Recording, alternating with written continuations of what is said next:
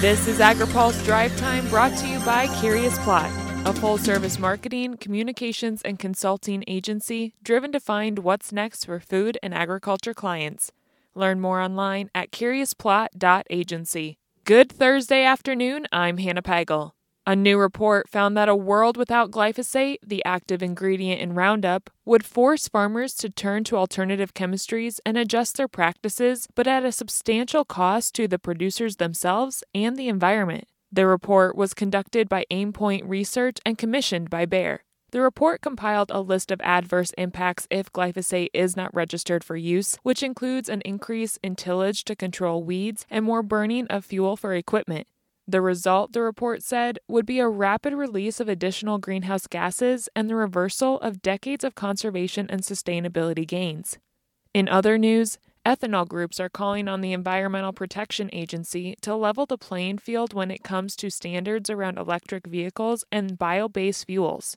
The Renewable Fuels Association submitted comments to EPA yesterday asking the agency to abandon its proposal that automakers produce more battery electric vehicles. Renewable Fuels Association President and CEO Geoff Cooper says his organization shares the Biden administration's goal to lower transportation emissions. However, Cooper says the proposal EPA rolled out greatly favors one technology type. They effectively treat electric vehicles as zero emissions vehicles because EVs don't have tailpipes. Therefore, EVs are treated as really the primary means of complying with carbon reducing requirements from the automotive sector over the long term. So we have a real problem with that. Our comments to EPA encourage the agency to take a broader view of the carbon impacts of various vehicles and fuels. Cooper says EPA's proposal doesn't account for a potential high cost of battery components or reflect consumer demand for electric vehicles. There are emissions related to mining and extraction and processing of the minerals that go into a battery for an electric vehicle, and those emissions are being completely ignored by EPA. So we have encouraged the agency to do a full life cycle analysis of battery electric vehicles and to do that same full life cycle analysis of other vehicles and fuels, including higher ethanol blends. And we think if they do that, they'll see that there are other options available. Jackie Facca has the latest on EPA's proposed rule, and Steve Davies has more details from the glyphosate report in his coverage on agripulse.com. Weather patterns have been shifting around the Midwest. AgriPulse's Jana Rose-Schleiss has the latest. Mid-July weather patterns have the potential to benefit both corn and soybean production in the Midwest. USDA meteorologist Brad Rippey said although much of the western and southern United States is expecting near or below normal rainfall from July 12th through the 18th, much of the Midwest and Northeast could see above normal rainfall for mid-July.